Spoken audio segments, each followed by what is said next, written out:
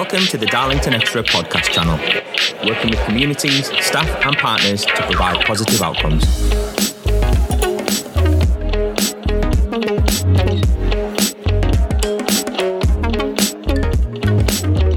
Hello and welcome to the Darlington Extra podcast. My name is Martin Webster. I'm the Workforce Development Manager for the People Group, and I'm joined today by Deborah, a member of our Adult Social Care team and one of our Experts in Practice.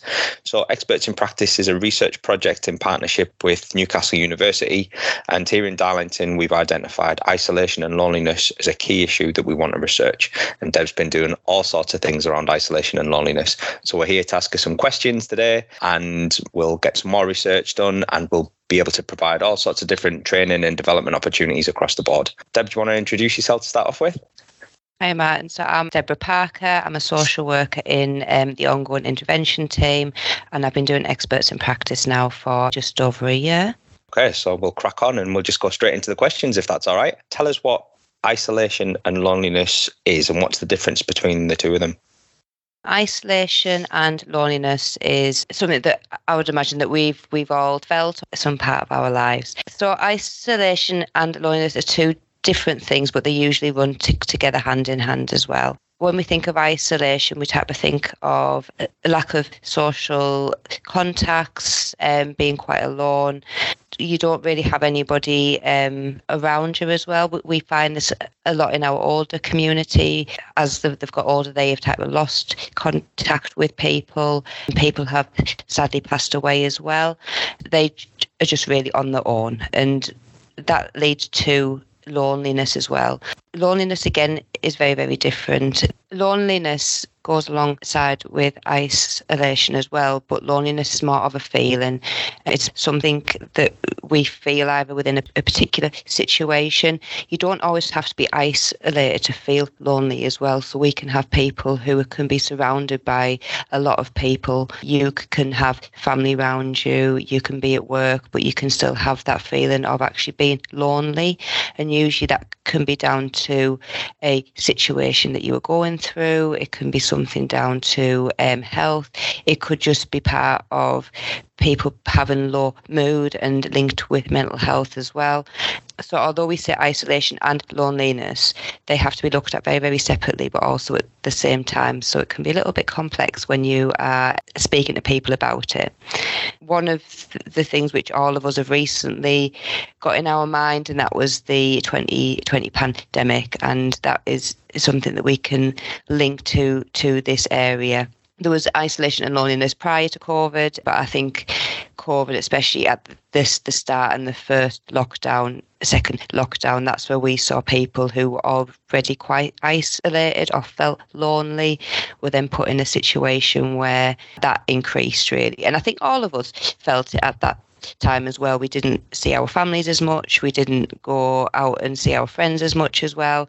And although we've all come through the other side, I think all of us had that type of feeling at some point during that time. So I think it makes us more aware now that we are on the other side. We're in 2023, how important this is really for us to be able to support people going forward. Yeah, it's really important, isn't it? And I know that you've probably answered quite a lot of this next question really about how does it impact people and who does it impact. Are there any particular groups that you think that it impacts more than others? When we think of isolation and loneliness, I think a lot of us always think of older people. I think that's the first people that come to our mind is that it's the older generation. But no, it impacts everybody, like I said. What we have identified is that there are some areas of the community. So, for example, single men, I would say age 45 to 64. Single women, about the same age as well. LGBTQ+ groups. And it also affects our multicultural cultures as well. So obviously Darlington is quite a diverse town as well. We're only a little town, but we do have a lot of people with a lot of backgrounds here as well. What we also find is, especially in adult social care, so when we're supporting people, we identify people who usually have a need, who usually need that extra support, and we go through the assessment process. Part of that is identifying well-being. and that is part of the Care Act. It is the wellbeing principle, and it is something that we do include in our assessments. All of our assessments are person-centred. They are focused around that individual at that time, and I do believe that is a good window to identify when somebody is feeling lonely, is feeling isolated, but then it links a lot more to complex need of that person. So we find people who, for example, you could have a single man. He could also have a diagnosis of a neurological condition such as MS, and that is a progressive condition that as the years are going on, it affects him physically, but then because of that, it also affects his mental health as well. So because that person's going through a loss, so they are feeling a loss of their physical ability. They also may have to finish work early because they can no longer do their job. They have to maybe move into more appropriate accommodation. So it's having that understanding. It is knowing that as all these things are going through in a person's life, they may also start to feel quite isolated as well. They may feel quite lonely because of what they're experiencing, their friends and their family are not experiencing as well. And it's making sure that as a practitioner that we keep that at the forefront of our assessments and support to ensure that as we go further that we are identifying any support that could be put in at that point. But the thing that we do find is, and it isn't just in Darlington, it's trying to find the correct support that matches the person as well. So there is some great services out there, but it's making sure that everything fits for everybody as well. So those are the type of people that we probably find that we identify more of. That's a great answer, to be honest. And I think that really interesting when you talk about the complexities that people face and the fact that there might be all of these other things going on in somebody else's life in terms of their health, in terms of their mental health, and then to be isolated or to be quite lonely when all of these other things are going on must be really difficult for people. We've talked a little bit about how health and social care identify some of these complexities as well. What kind of, and we talked about the age demographics and things, is that similar nationally as it is in Darlington? You talked about the kind of the males aged between certain age groups, and is that similar across the board in the nation, or is it just a Darlington thing? Yeah, it is. So I've been able to gather information from the 2021 census. I know it is a little bit outdated, but it's the one that has been released. I think the new one has only just been released, or they're still going through the data at the moment. In the area of Darlington, the population has increased by 2.1%, and we've been able to see this because we use the 2021 census. So that means at this moment, there's about 107,000 people in the Darlington area. There has been an increase, about 20% of people aged 65 and over. There's also been an increase of people of what we say like middle age as well, but I would say quite young, which is 45 and up as well. So it shows that there is more of these groups of people here, which means that there is going to be an increase of people who are actually going through the feelings of loneliness, who are going through isolation, plus other health needs, other physical needs as well.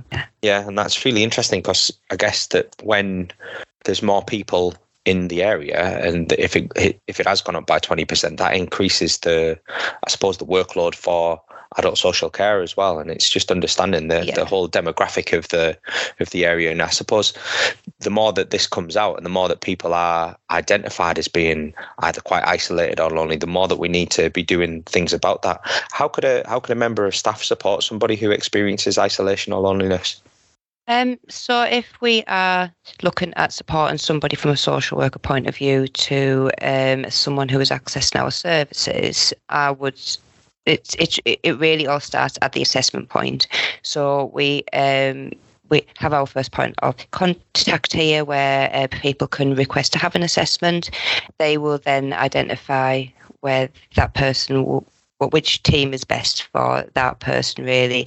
I come from the ongoing intervention team, so I'm going to use us as an example, but there are other teams here. So as part of the ongoing intervention team, we would ring the person, we would do our introductions, we would go through that assessment process, the initial assessment. And I think, again, like I said, in the back of our minds, we are continuously looking at somebody's well-being as well as their practical need as well. Part of that is getting to know the person. We need to find out about who they are, what they like as well, why they've got to this point.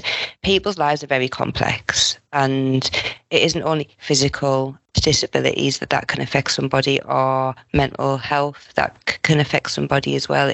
It's also about their circumstances. So we have people who are in domestic abuse relationships. We have people who have substance misuse and have that type of addiction. So I think from a social worker point of view, it's having knowledge to be able to know how those areas can affect somebody, and then having the knowledge about the person to be able to identify what support is there. As us as a local authority and people from other teams, and just as a community, I think it's just actually speaking to somebody. It's maybe having a little bit of extra time for someone.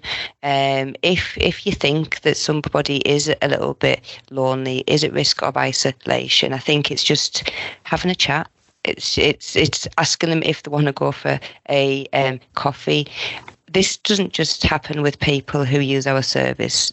Like I said, I think all of us have been in that situation where we do feel a little bit lonely, where we're starting our new jobs or starting a new role, and you do feel that little bit of isolation because you are not quite part of the team yet, or you're type of getting to know everybody. So it's maybe actually thinking, right, do you know what? I can see that person. I'm just going to ask, are they all right? Do you want to have a chat? Do you want to see what's going on? And I think that just goes for us all, just as people, really. Just also being nice to each other. And that's a big part of it, isn't it, really? That if you can identify and recognise when somebody might be feeling a little bit either kind of isolated or lonely, then it's that opportunity to kind of intervene and be a good person. And I think as society, we need to probably see some of these little cues and these little kind of things that someone might say or how somebody might act, and pick up on those. And it's all part of that early intervention. And if we can kind of do something about it initially, then hopefully we'll stop some of these feelings and some of the things that kind of occur after that as well. I do think so. I mean, there are some really, really great groups in Darlington who we do work with, and some of them, just to name a few, we have Age UK. They offer some really great groups for people over 65.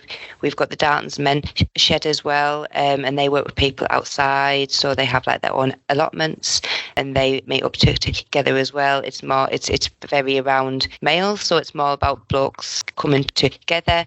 We do have the Harbour Domestic Service as well, and that isn't just around people leaving a situation. They also offer ongoing support as well, and just like talking to people.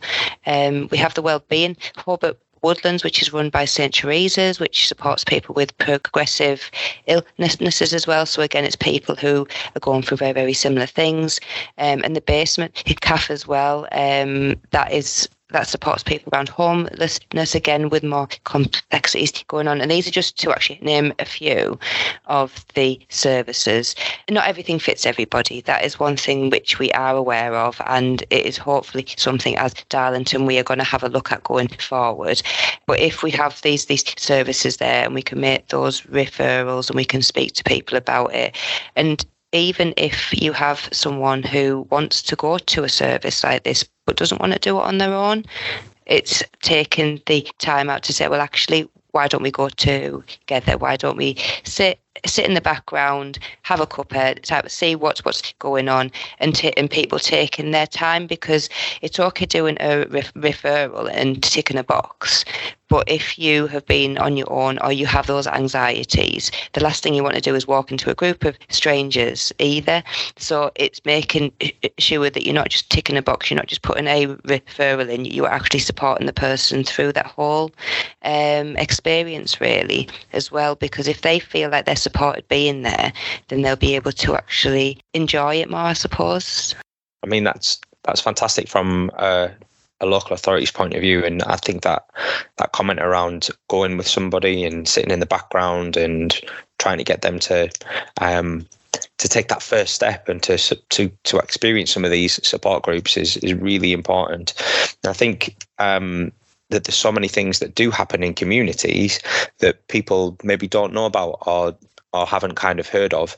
And for us, I suppose, as people who work in social care, to be almost that kind of that signposter, that person who can kind of support people to access these things is massively important, because it helps with their isolation, their loneliness, the opportunity to meet new people and to start new interests if needs be, or actually to get involved in something that they've always been interested in but didn't realise that there was something there to support that. So yeah, that's a really brilliant point. So just about the experts in practice bit, Deb, how are you finding it? How's things moving and motoring along? Yes, so the experts in practice, it is something that I've been involved in for just over a year. It's been a really good opportunity to work alongside Newcastle University. I've had the opportunity to go and meet other researchers and be involved in other research. It is a mixture. It can be research that's involved in adult social care, children social care, a little bit of health. So it's been really good to actually get back into that research state of mind. Within my project, it's definitely something that I've found has been really interesting. Isolation and loneliness is something that I've experienced, and I've also seen within my casework in either previous roles or within this role as well. So to have that opportunity to dig a little deeper to actually find out what is going on out there, not just in Darlington, but also across the UK. It's also given me the opportunity to share information as well with other practitioners. So as I've gone along and I've found really good services or things that are really going well, I've been able to share that either within team meetings or we've had focus groups as well, and also getting the opinions of other practitioners on if they have any difficulties around this area, what they find is a bit of a blocker, and what we can do about it. So yeah, it's been really good, really, really good. Excellent. And that's the key bit really. And I suppose from our side, it's really about having the opportunity to have our staff do some research to impact things that are going on across the board in Darlington, and to support other people. So the idea from this will be that Deb helps us train other local authority staff and other staff from across different services around social isolation, around loneliness, and we get to share all of those kind of key bits of research that Deb's been able to kind of do. So that's brilliant. So that's the end of our podcast for today. Much appreciated, Deb. Thank you very much for your time. And, thank you very much. We'll speak again on the Darlington podcast soon. Cheers, everyone. You've been listening to the Darlington Extra podcast on our Darlington Extra podcast channel. For more great content, make sure you subscribe now.